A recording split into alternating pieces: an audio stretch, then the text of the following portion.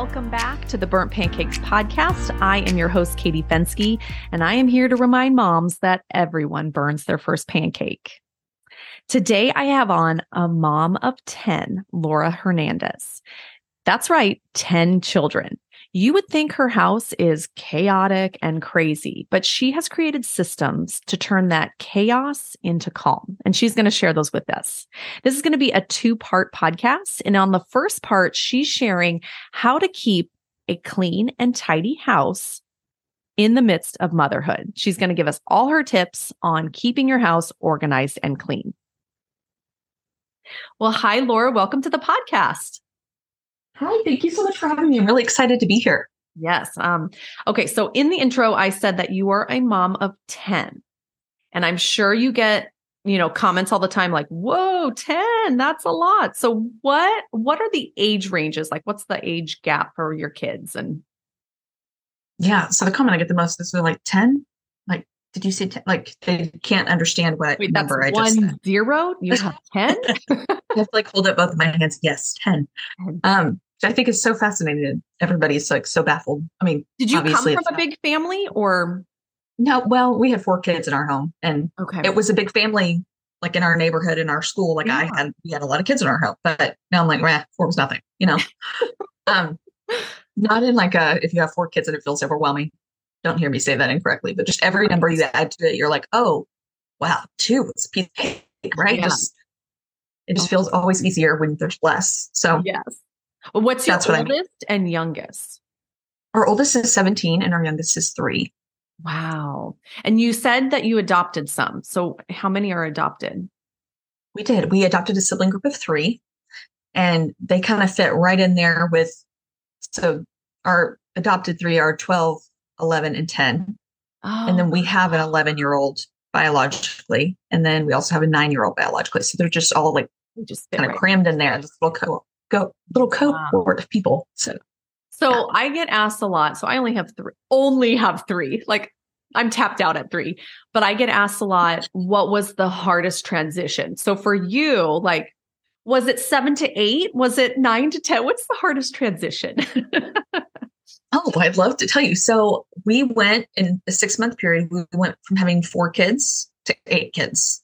And that was my hardest transition. We had 4 biological. We were living up in Seattle. We used to live down in Dallas. And when we were down in Dallas, we fostered a little buddy named Andrew. And he came to us straight from the hospital. And we fostered him for 8 months. And he went back to his mom. Meanwhile, she had 2 more kids. We had 2 more kids, which brought us up to 5. Okay. And that summer of 2014, they were back in care and they were looking for a permanent placement for the 3 of them. And so we said, we'll do it. Like I mean, Andrew was like our son, right? Oh, like I can't imagine. So you raised him from 0 to, you said 8 months. It was 8 months. Was that so hard to give him back at that point? Because you like bonded with this little baby. Yeah. I mean, it was like losing a child. Oh yeah. I can imagine. Okay.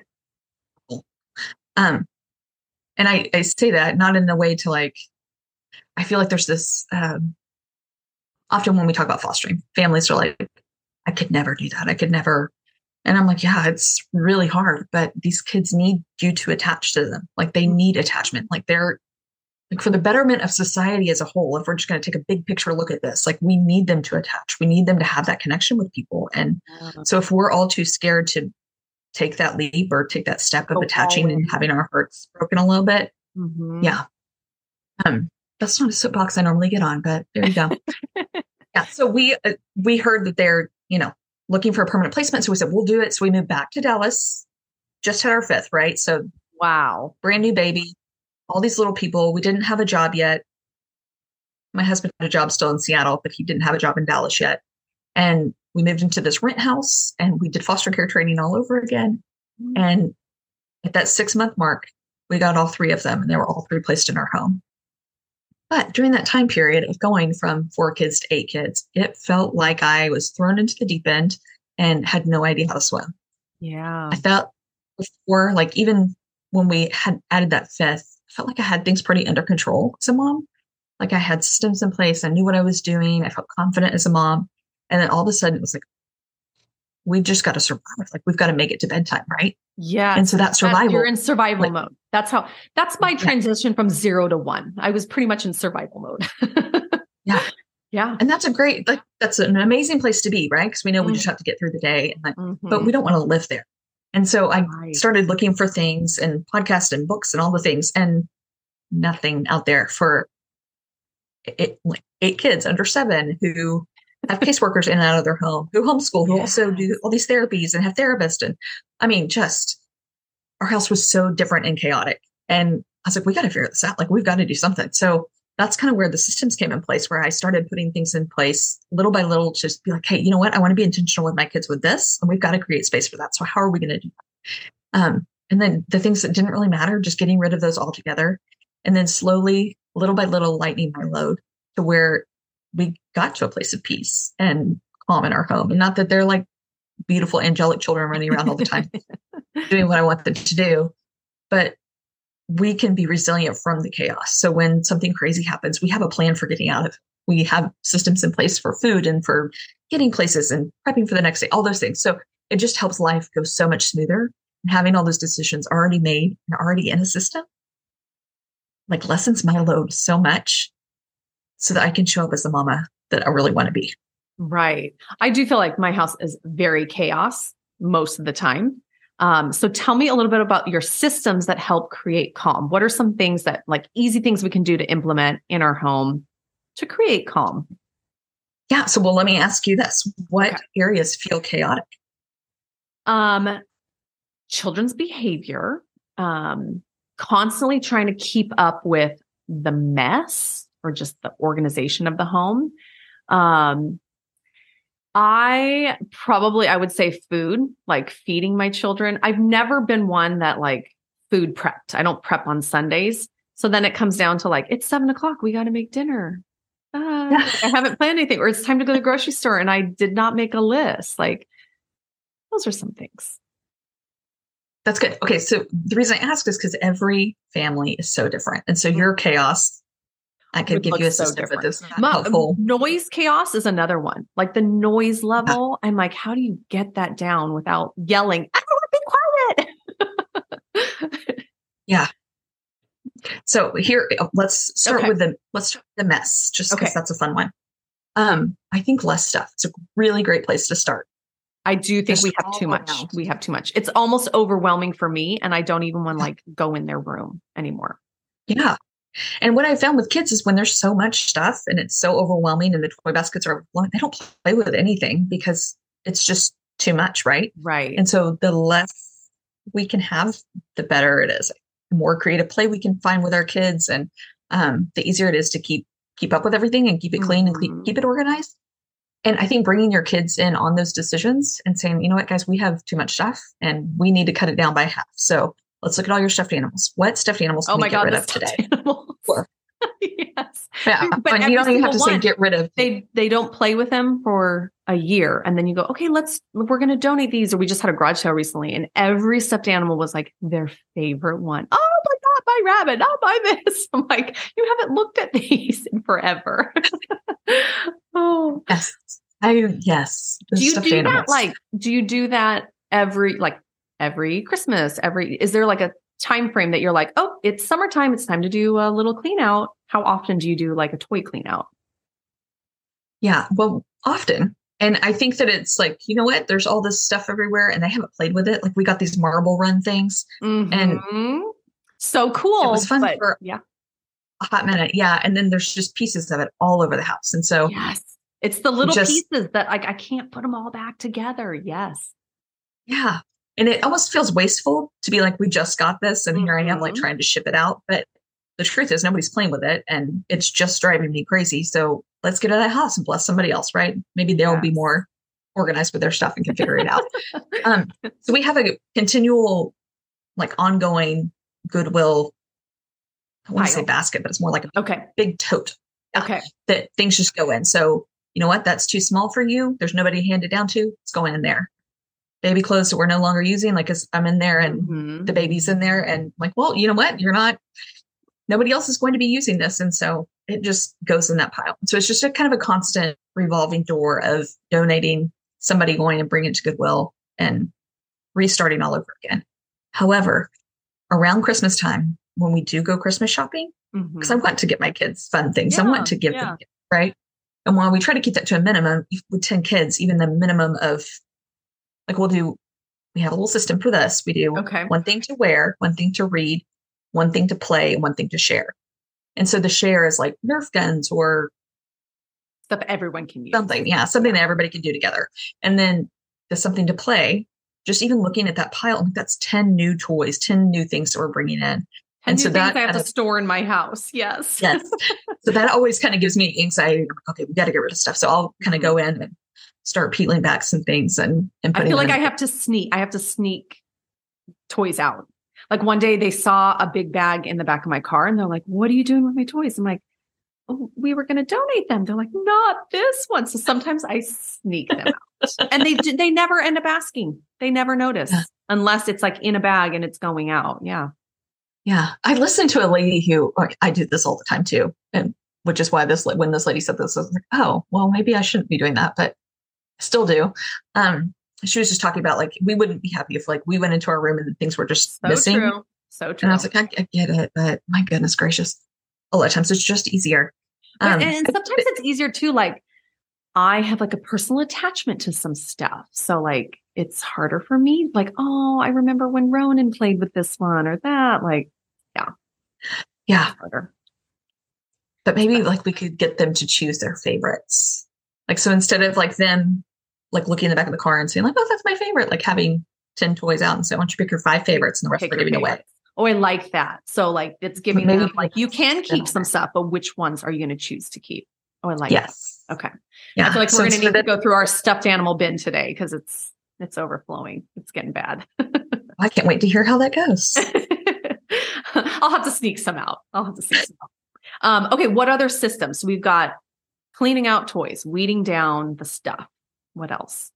Yeah. And then having set times to actually pick up. So tell me I think that everything needs to place, right? Okay. And I think that needs to be known to all where that place is. So I love the idea of a really good organized little bookshelf with all the little toys in the right bins and blah, blah, blah. My kids can't do that. Like I've tried and it's just not even worth it. I've tried that. And so I'm like, there is a place for things, but I think you're right. My kids don't really know that system. I know the system. And when they don't do it right, I go, oh, get out of here. I'll finish cleaning up. Because it's like, that's the costume box. That's not the Lego box. Yes.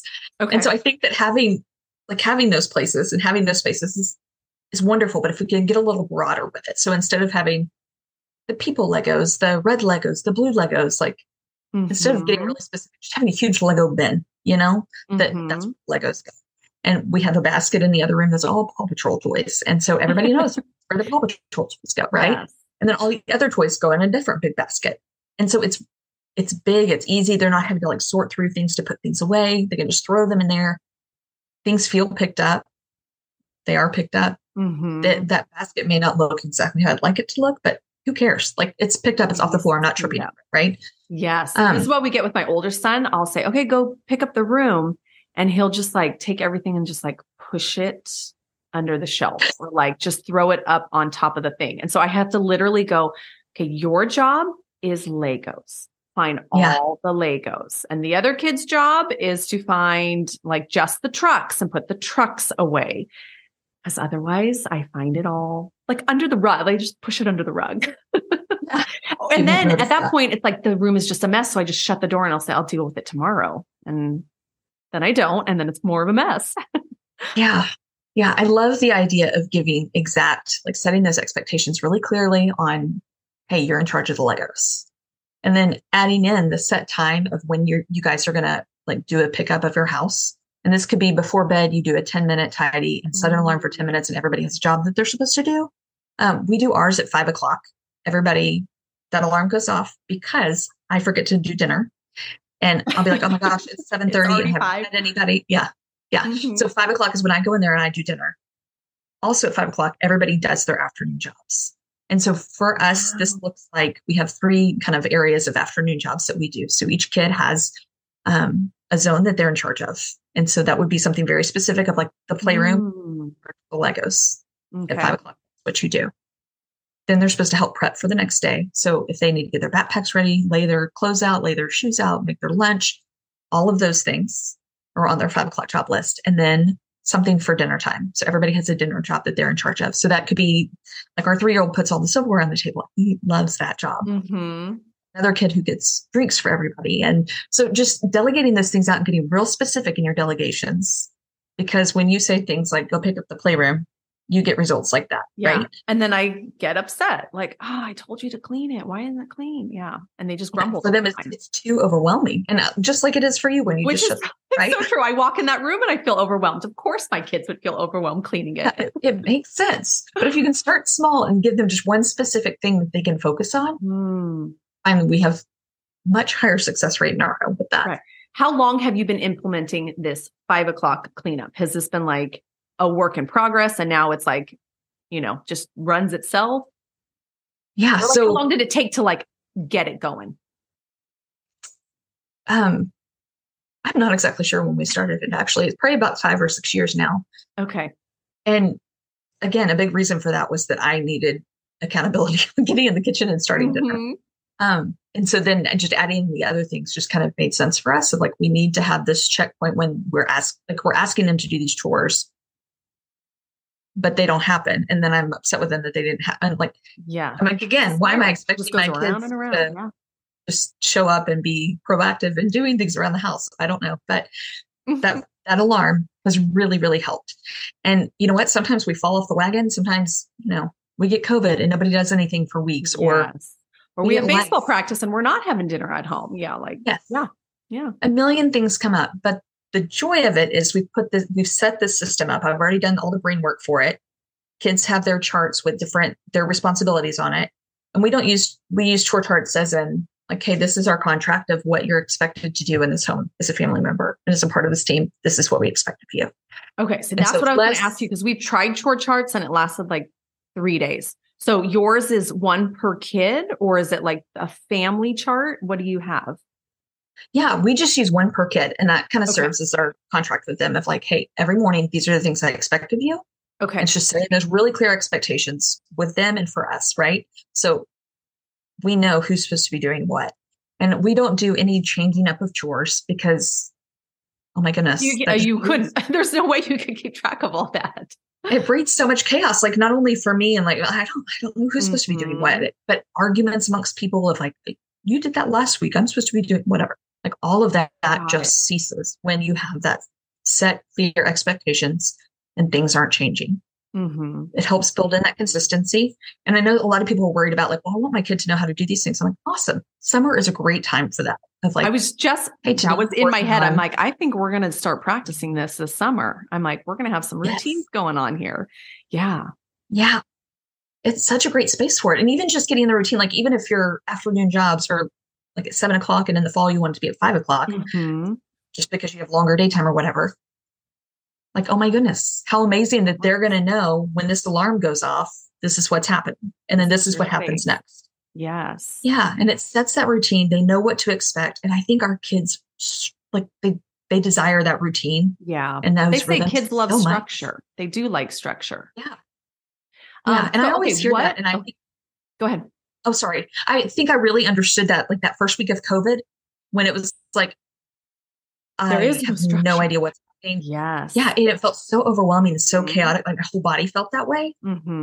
And I think that's maybe what our kids feel like on the daily, if they don't know what's happening, if they don't know what's coming next, if they don't know where they're going tonight, if they like all those things. Unpredictable. Yeah. Yeah. Interesting.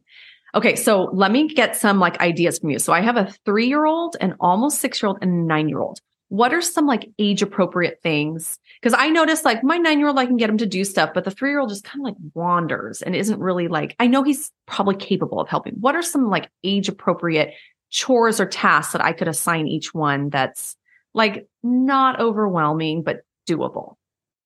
Yes. I have a chore e-guide on the front page of my website. You can easily download it. And it has a list of age appropriate. Oh my gosh. I love that. I am putting that description. It's going to be in the description. So it's a guide by age. Is that what? Well, it's a guide on how to kind of set up a chore system in your home. And then at the back, there's like a list of different ideas and stuff. Love it. It's like downloading it today. Perfect.